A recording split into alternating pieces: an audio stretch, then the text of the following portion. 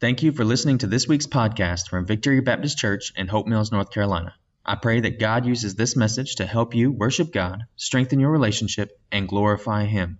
Without further ado, here is this week's message.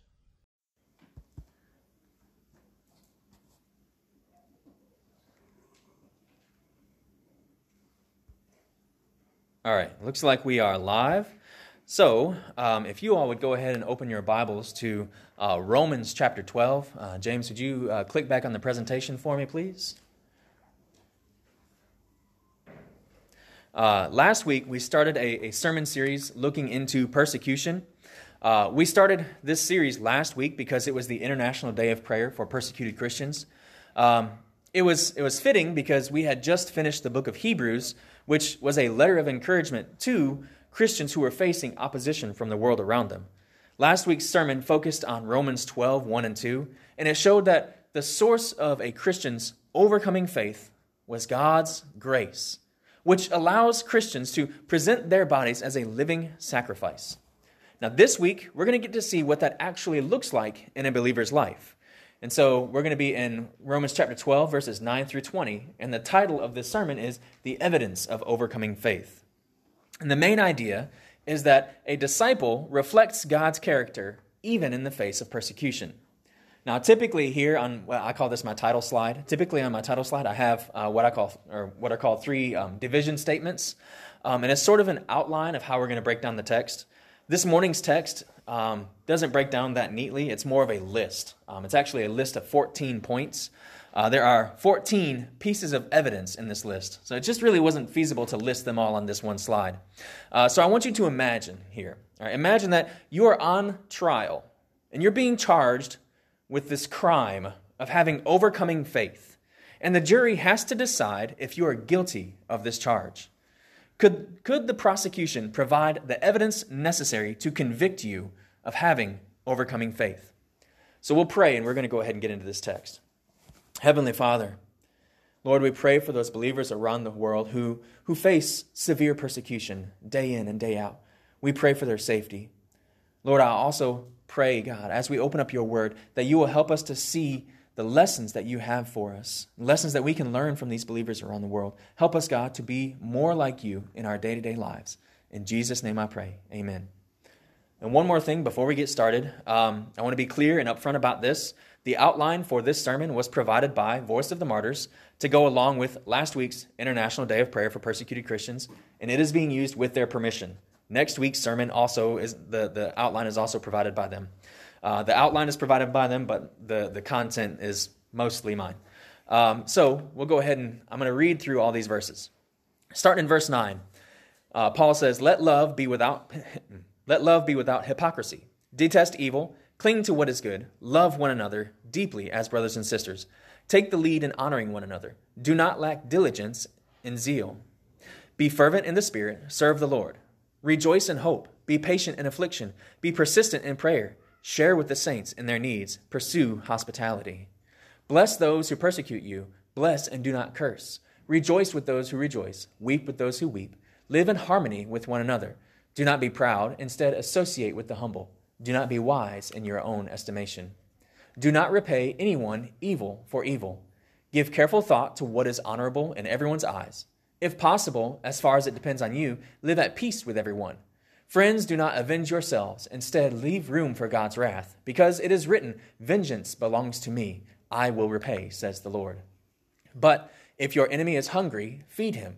If he is thirsty, give him something to drink. For in so doing, you will be heaping fiery coals on his head. All right, so in that text, we have 14 pieces of evidence that show overcoming faith.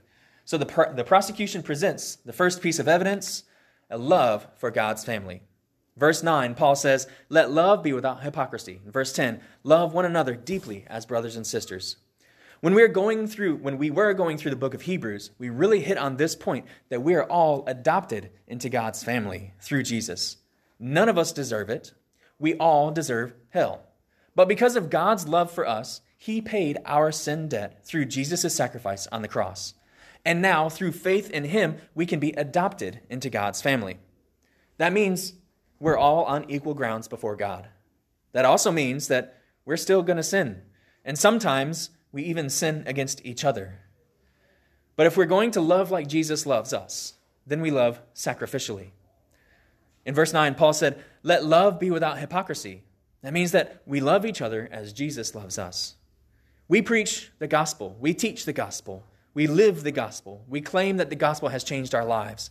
The gospel teaches forgiveness and reconciliation through sacrifice. So let us live this out with genuine and sincere love. The second piece of evidence is a love for God's truth. Paul says, "Detest evil and cling to what is good." Last year, when we read through the post-exilic texts, in Ezra chapters 9 and 10, we read this story about Israel's adoption of the detestable practices of their neighbors and how that tainted their holiness.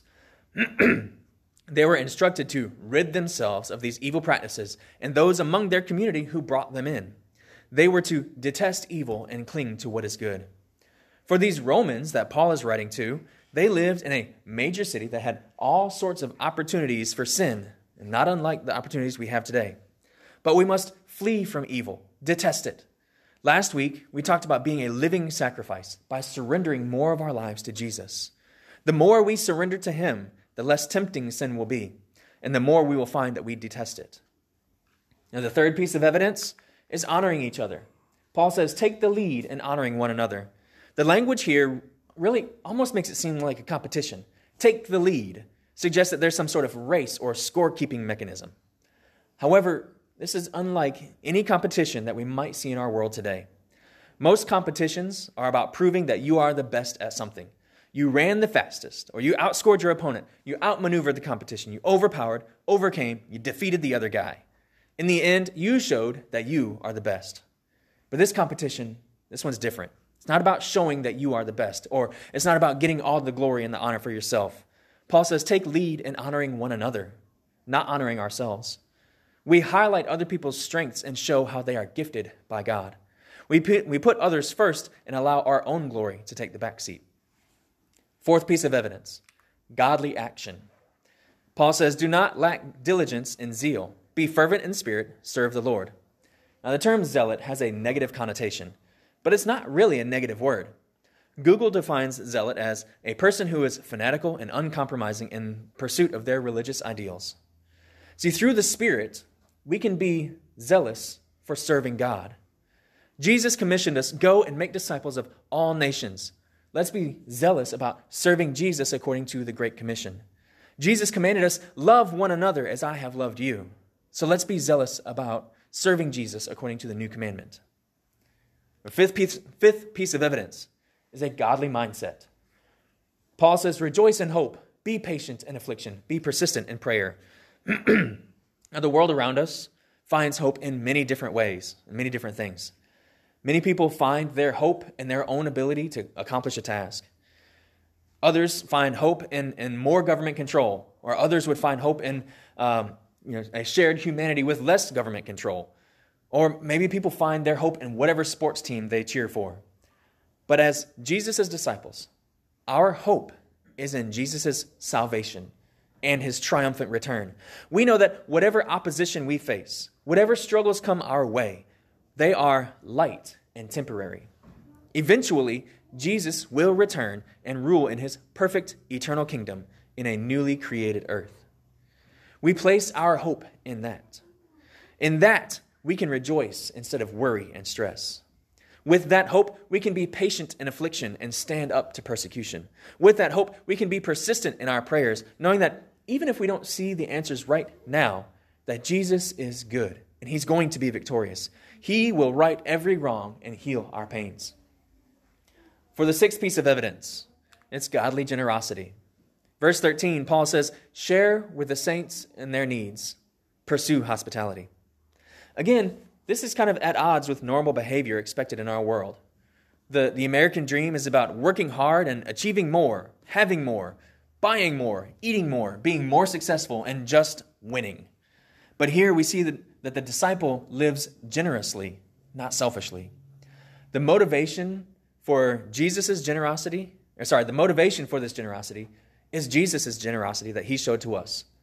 The ruler of the universe, the King of heaven, left all of that to become a servant to us and to give everything for us. He gave all so that we could be saved. So we live a life that reflects generosity. We give knowing that Jesus gave all for us. We give so that others can share in our blessings. We give so that others can feel God's love and provision through us. That leads us right into the next one. It's be a blessing. So our seventh piece of evidence is to be a blessing, even to persecutors. Paul says, bless those who persecute you. Bless and do not curse. Our sinful flesh desires retaliation and revenge. When someone wrongs us, we want to get back at them. We want to hurt them at least as bad as they hurt us, maybe even more. Now, to be clear, I'm not talking about justice. As Christians, we do desire justice. We seek God's justice. But justice and revenge are not the same. Justice and retaliation are not the same. In the Sermon on the Mount in Matthew 5, Jesus says, love your enemies and pray for those who persecute you, so that you may be children of your Father in heaven. We can reflect our Father's character. For he causes his sun to rise on the evil and the good. He sends rain on the righteous and the unrighteous. As disciples, we extend the grace that God gave to us. We extend that grace to those who sin against us. When we remember that God is gracious to us, even though we sinned against him, and we understand the severity of that sin, right? That's the created sinning against the Creator, a lowly human against a holy God, or finite flesh against an infinite God. Yet he still shows us grace. The grace and generosity that I talked about in the previous point, it's not just for those who are nice to us, but it's also to be given to those who persecute Christians as well. I can't talk. I can't count. The eighth piece of evidence here is a godly compassion. Paul says, rejoice with those who rejoice, weep with those who weep. Now, the shortest verse in the Bible is John 11:35. And it says, Jesus wept. Not only that, but Jesus wept because his friend Lazarus died. But more than that, he wept because he was good friends with Lazarus' sisters, Mary and Martha. Now, Mary and Martha were hurting because their brother had just passed. So they were mourning, and Jesus felt for them. He had compassion for them.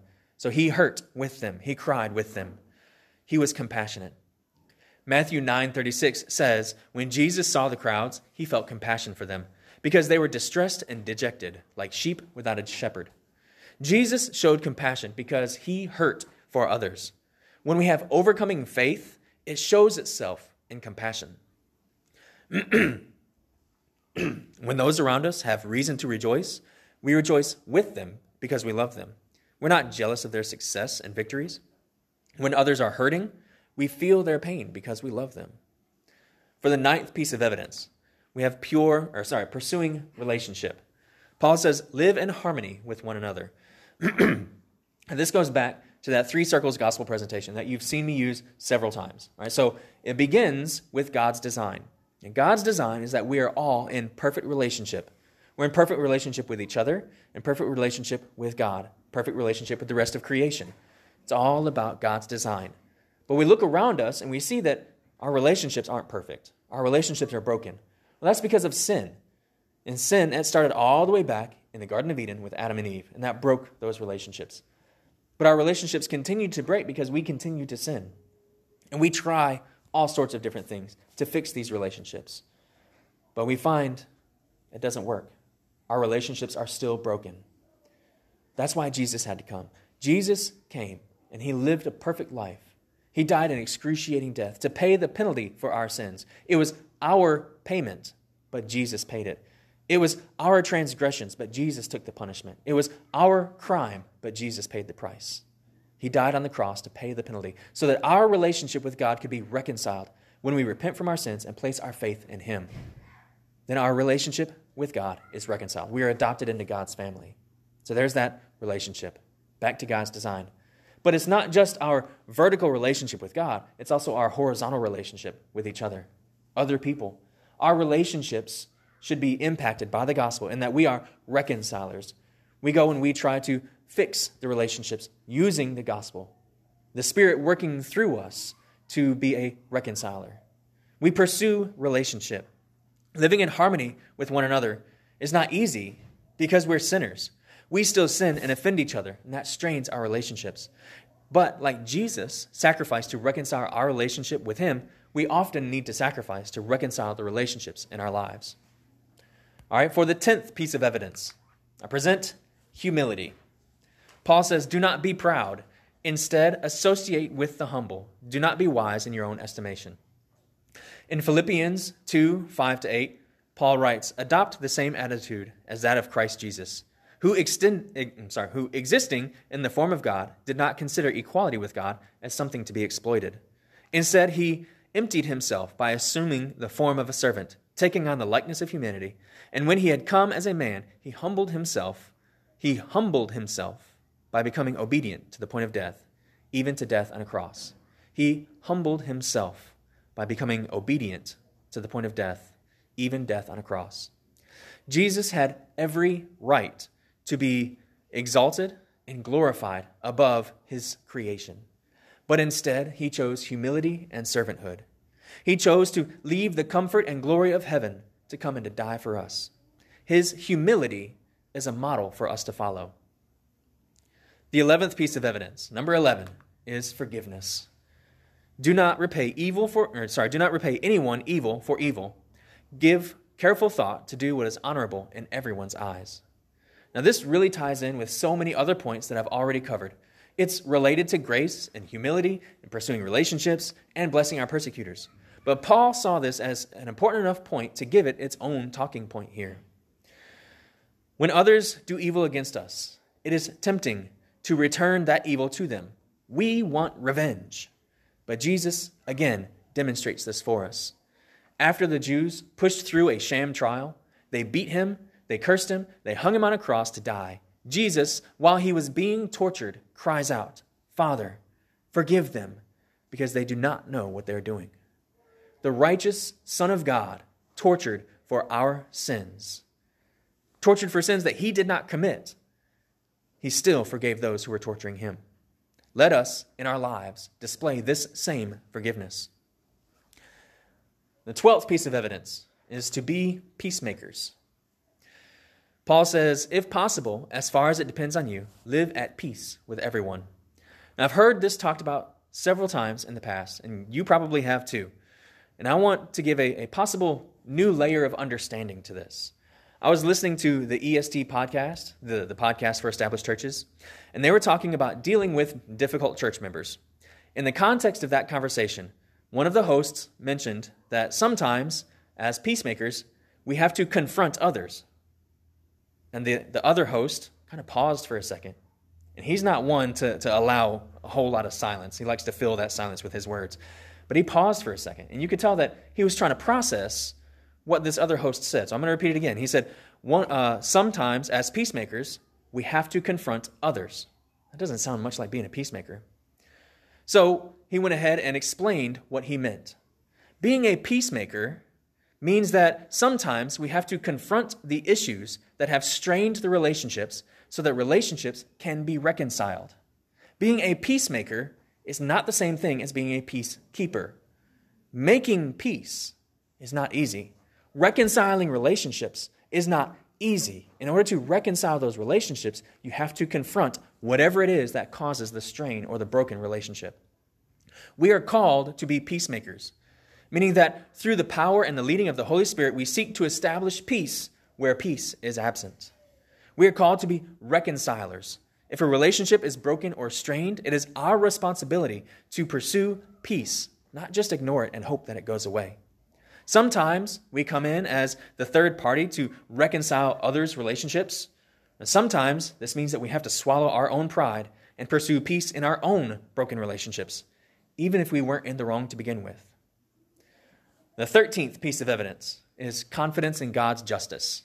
In verse 19, Paul says, friends, do not avenge yourselves. Instead, leave room for God's wrath, because it is written, vengeance belongs to me. I will repay, says the Lord. Now this circles back to evidence items number 5, a godly mindset. Evidence item number 5, a godly mindset. Rejoicing in hope because we understand that God has already won the war and he will return victorious over sin and evil. Part of his return is that he will completely and permanently defeat the devil and those who refuse to repent for their sins and turn to Jesus. This is God's wrath. People will pay for their sins when Jesus returns to judge the world. He is the judge. Jesus is the judge. We are not. We're not the judge. It is not our role or responsibility to avenge ourselves. That's God's job. We can have confidence in God's justice because we have faith in his triumphant return and his perfect judgment. And our final piece of evidence, number 14, is kindness. Kindness even to persecutors, though. Paul says, but if your enemy is hungry, feed him. If he is thirsty, that's our enemy. If our enemy is thirsty, give him something to drink. For in so doing, you will be heaping fiery coals on his head. Now, this is simply the next logical step after seeing numbers 6 and 13. Right? Number 6 was being generous, and number 13 was having confidence in God's justice. If we have confidence in God's justice and we are generous, then overcoming faith will show itself in generosity, even to our persecutors. So, 14 pieces of evidence. The prosecution rests its case.